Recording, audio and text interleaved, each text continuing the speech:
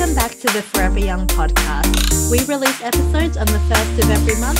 If you're new here, feel free to subscribe and follow us to keep up to date with our uploads.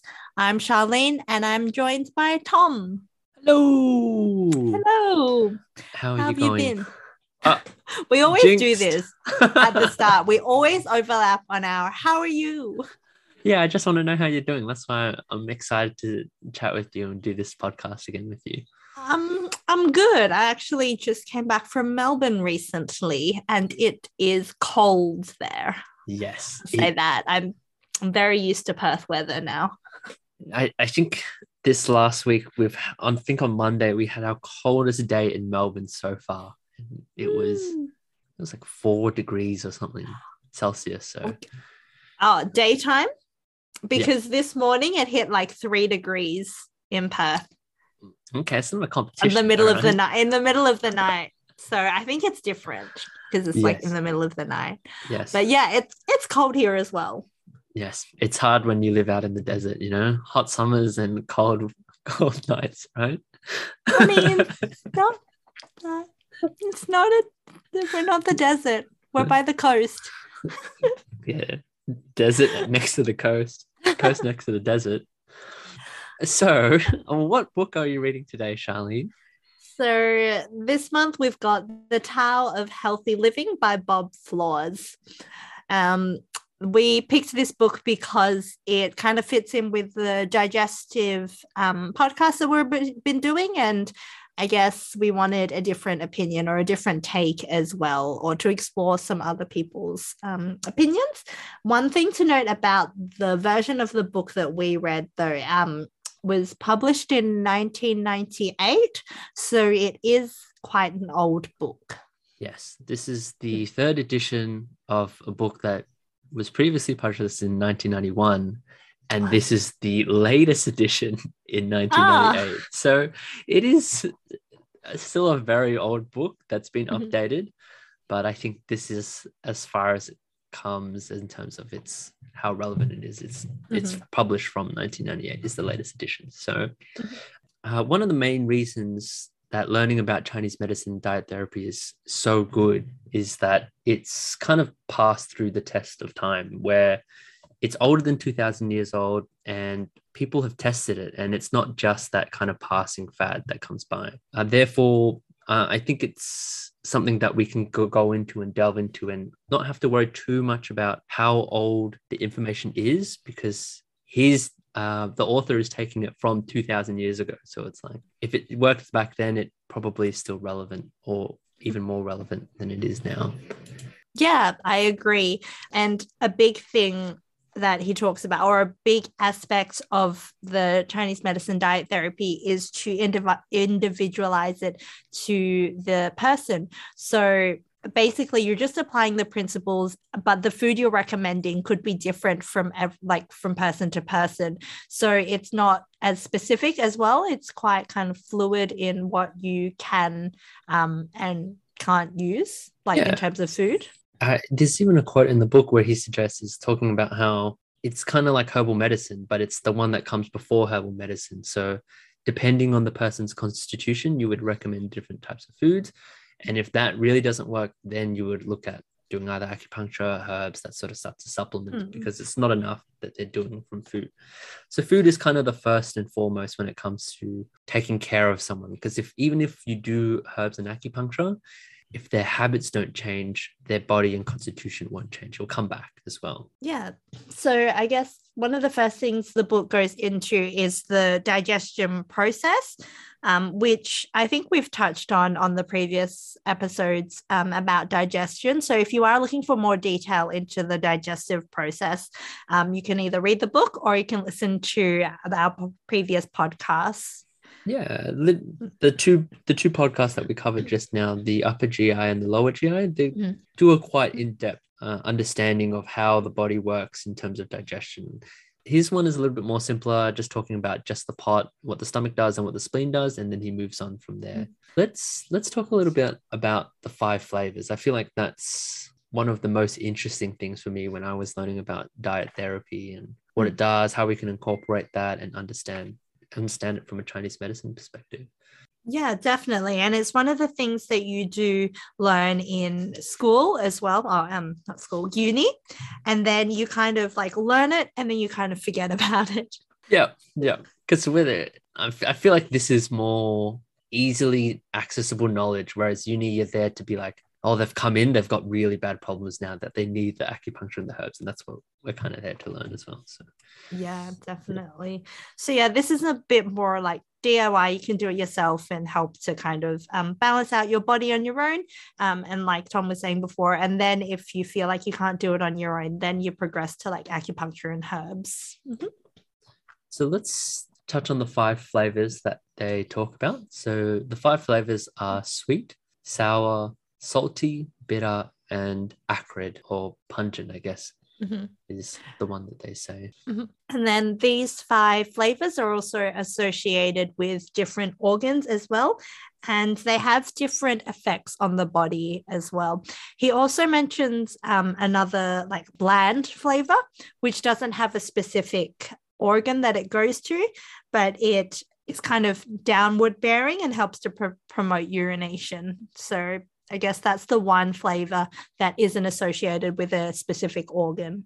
Yeah, exactly right. And I guess we should link up all the flavors with the different organs now. So the sweet is with the spleen, the sour is with the liver, the kidneys are linked with the salty taste.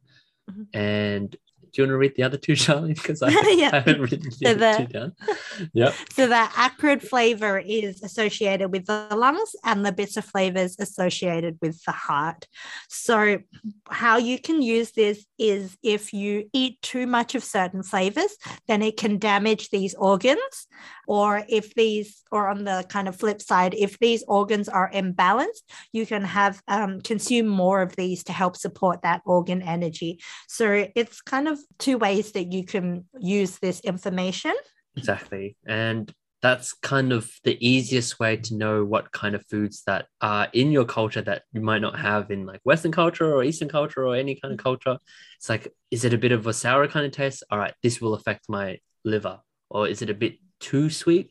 Then it'll affect my spleen, that sort of stuff. So it's quite easy to classify and it's quite generalized, I guess, in terms of allowing anyone from different cultures to sort of like be able to understand what's going on in terms of Chinese Yeah. medicine wise.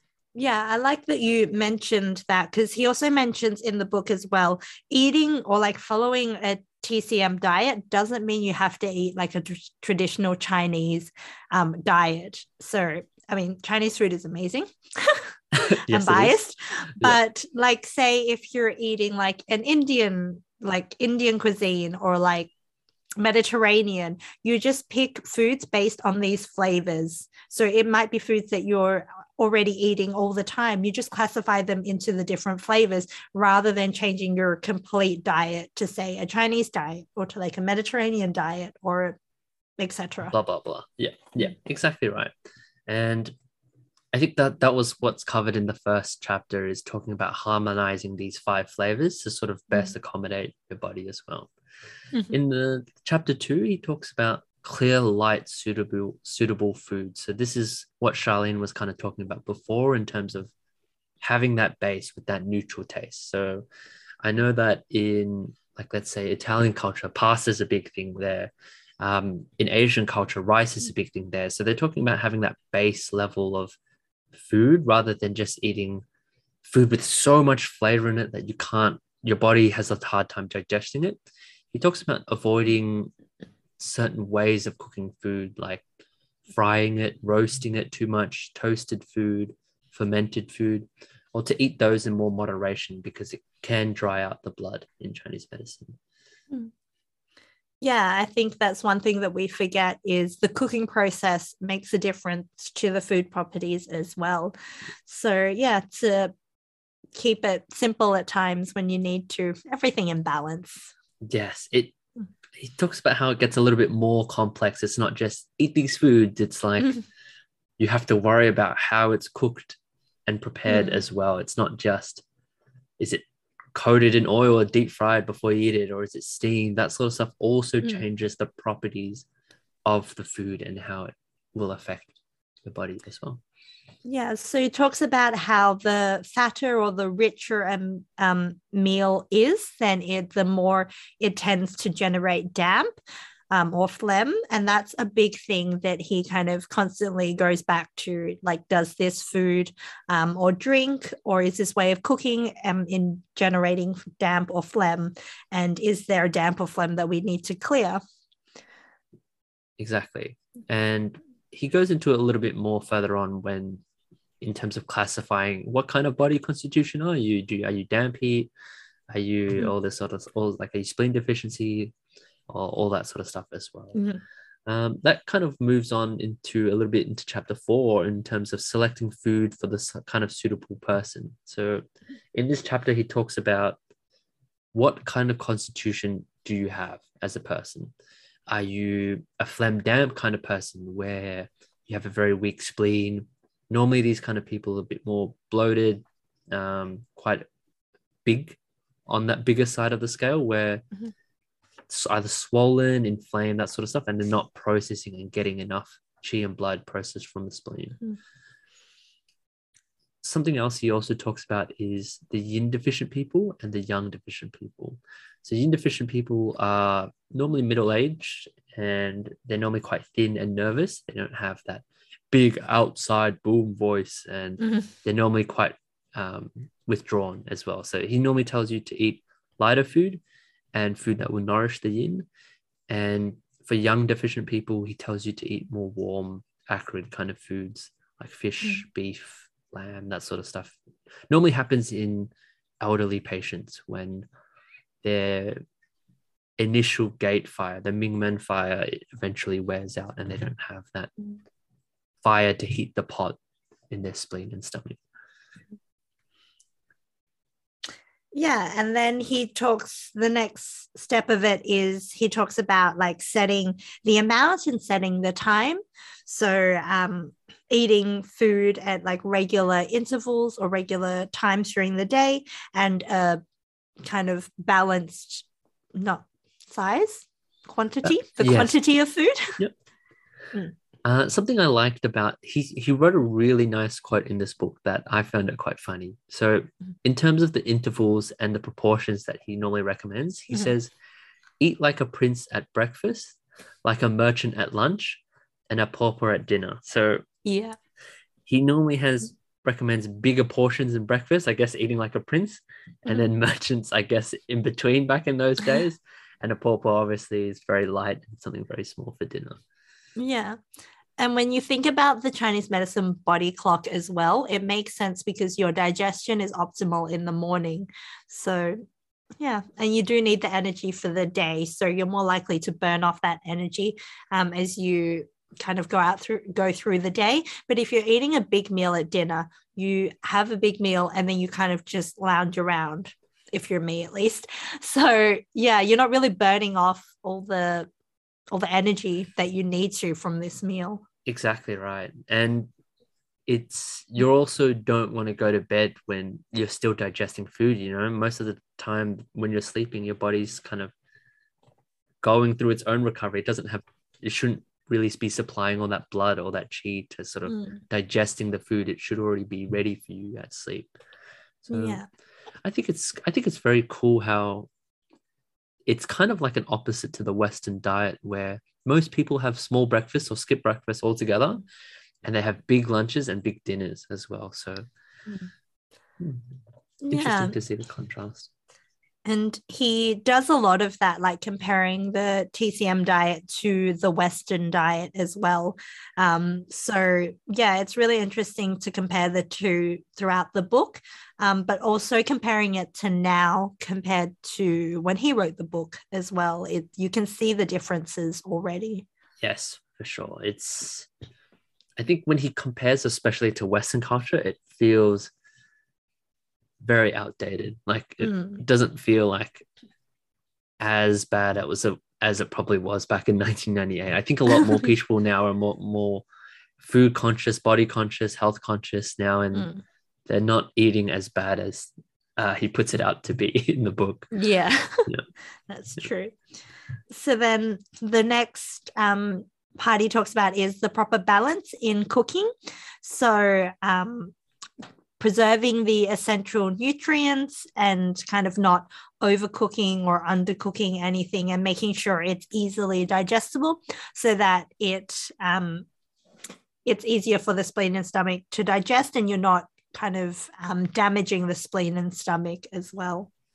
There's an interesting theory that he said that I would like to get your personal opinion on this, Charlene.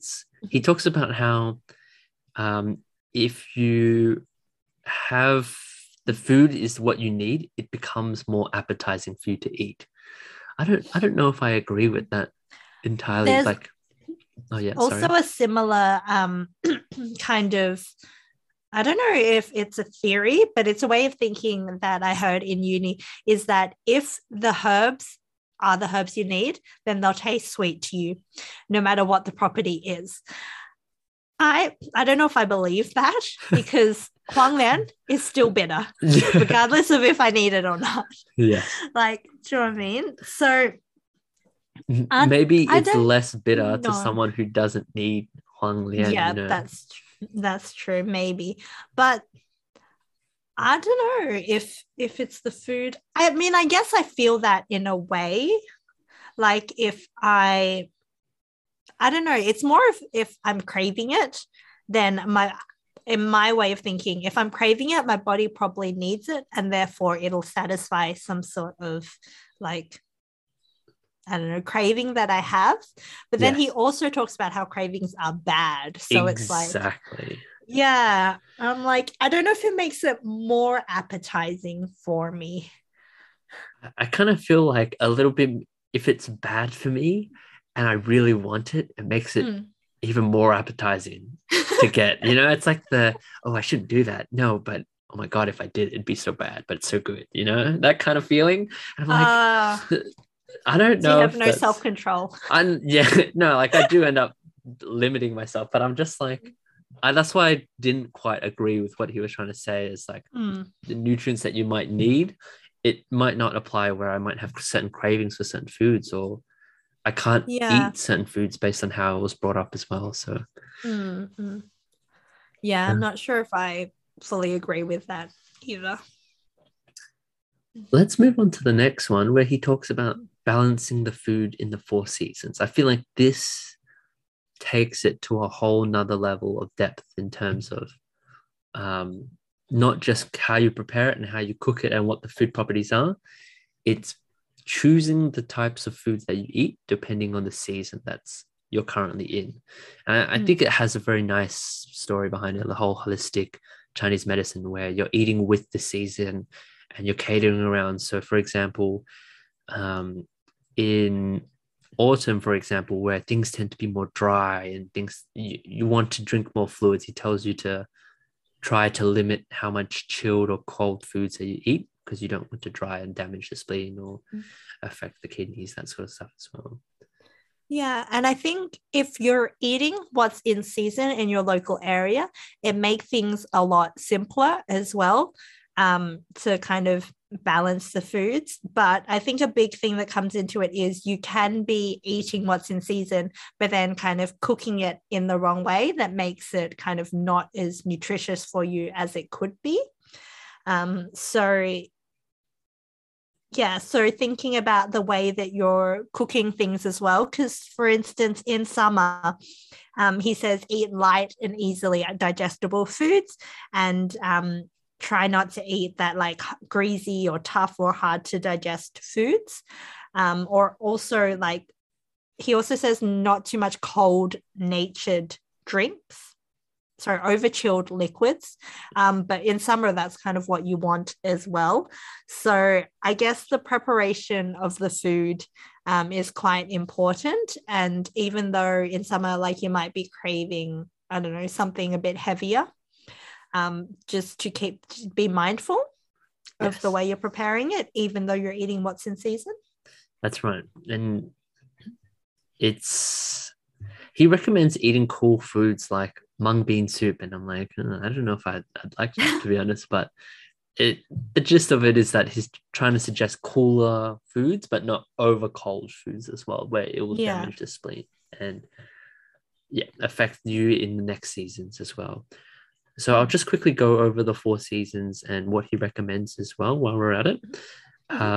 During the spring, he suggests that we should eat more sweet foods than sour to nourish the spleen during that time, but not to overeat, as liver is the season for spring. And if you eat too much sweet things, it can damage the liver, and then it will affect the free flow of qi and blood. Summer is something, obviously, it's very hot during that time, and he tells you to eat light, like Charlene suggested, and try not to eat too many hot foods and oily foods that will aggravate the fire, and to eat cooler foods, but not to overdrink chilled liquid, like Charlene said. Autumn, we went over it a little bit before. He just tells you to avoid eating too many uncooked chilled foods because it's quite dry there, and cold drinks as well because it's quite dry and it'll damage the spleen. And winter is probably my favorite one, which is what we're in now at the moment in Australia, because he tells you to eat lots of highly nutritious foods. So meat is good during this time to keep warm. And you're even allowed to drink a little, is what he said. Is like, you can have like a little bit of drinks here and there just to help warm things, but not too much. That sort of stuff as well. Yeah, so everything in moderation. Which is, I feel like this book has so many limits on it, to be honest. I feel like if I had to follow this personally, I feel like there'd be so many rules and restrictions that I kind of have to abide by personally. Yeah, I think so. Yeah, at the end of the day, it is what you kind of prioritize. If you do want that healthy mindset, healthy body, healthy diet, this is the best. This is obviously the premium. So if you do follow this through, this is what he recommends. And I guess something that he talks about a lot in this book is rice. I think rice he had a whole chapter dedicated to just rice, and juk, or congee, as he puts it, which is like water rice. So he says you should eat rice because of its bland, neutral taste, and it helps tonify the spleen and the stomach and gives it the ability to function back to normal again. And if you're really, really sick or you're really, really old, put some water in there and make it like congee or something like that. And I was like, I don't know if I want to be eating just rice or congee for the rest of my life, just to have a good spleen and stomach. Yeah, I think it's good for if you're imbalanced, and then you take it for a little while, and then once your digestion's back, you can handle kind of more food. So you can introduce some more variety into it. But if, say, your stomach has been weak for a little while, I mean, just take some time to like rebalance it, support the spleen and stomach. And yeah, I think for me personally, I would say this is not like a long-term, like if you're having juk or congee, like you're not having it for the rest of your life and that's all you're having. Like, it's only for a certain amount of time that you try and follow this, or this is how I would recommend it to people. Like, follow it for like 4 weeks, 6 weeks, 8 weeks, whatever you think you can manage. And then after that time, slowly start to reintroduce foods back in.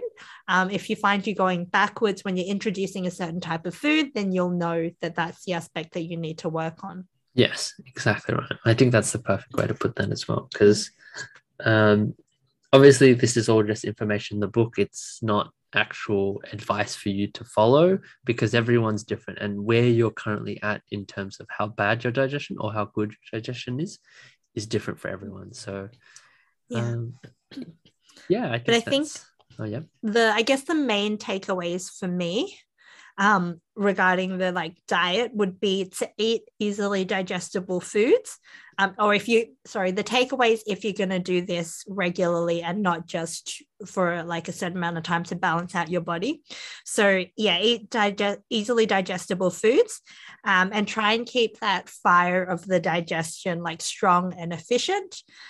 So yeah, not overloading it with certain things when you are kind of feeling bloated or weak, and also like regular exercise. He mentions it a little bit in the book, but like you want to keep things warm and keep things moving as well. Yes, for sure. I think you mentioned a little bit at the start. The big four biggest things is exercise, sleep, and diet is what we do, and I think it was exercise, sleep, diet, mental health, and I guess what you do every day, what do you do in your job, that sort of stuff as well. So it's like, I think those are the 5 pillars that affect you the most, right? It kind of dictates how your health is going to project into the future as well. So if you can balance at least 3 or 4 of them out of 5, I think you're looking forward to a long and healthy life. Yeah. And then the rest of the book, he kind of compares like the modern Western diet.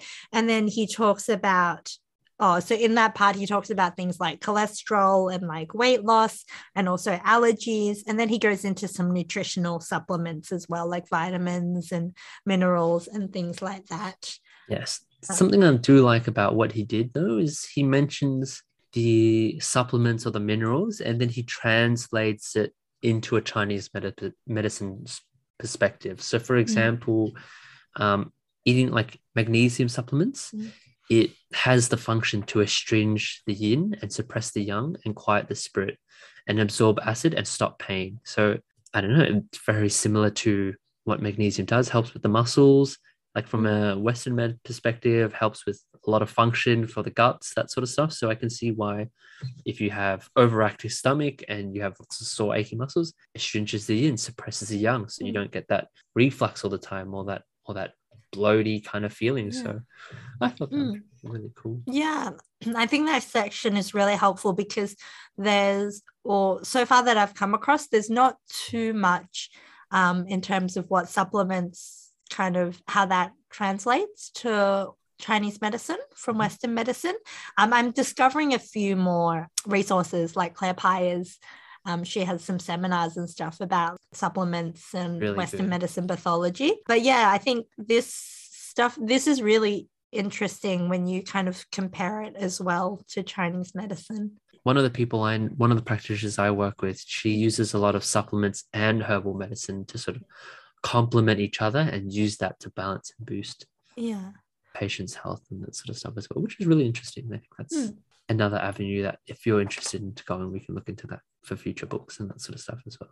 So that being said, I guess we can have a quick break here and then we'll talk about our final thoughts on how we find this book. All right, we'll see you all in a bit.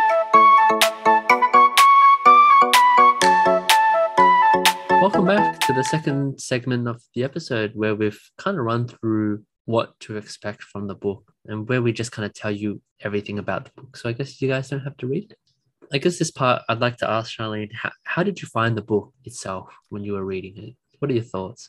I couldn't help but kind of comparing to modern times, or like where we are now. So some of the stuff I think was a bit outdated, and I was reading it and thinking, okay, this is a little bit relevant, but also not too relevant at the time. So yeah, it was interesting, definitely, but maybe more as like non-Chinese medicine practitioners, I don't know how specific or relevant it is if like you were going to use this in your practice.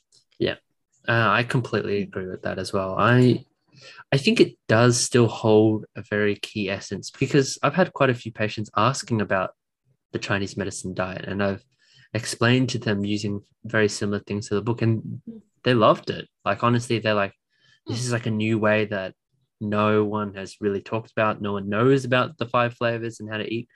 And I've got really positive results from recommending it based on their constitution, what kind of foods they'd eat. And I recommend different types of foods that they can incorporate. And I've had nothing but good results, to be honest. So I think the TCM diet is very relevant. I use it a lot with my patients as well. But I think maybe more some of the comparisons the book makes is a little bit outdated.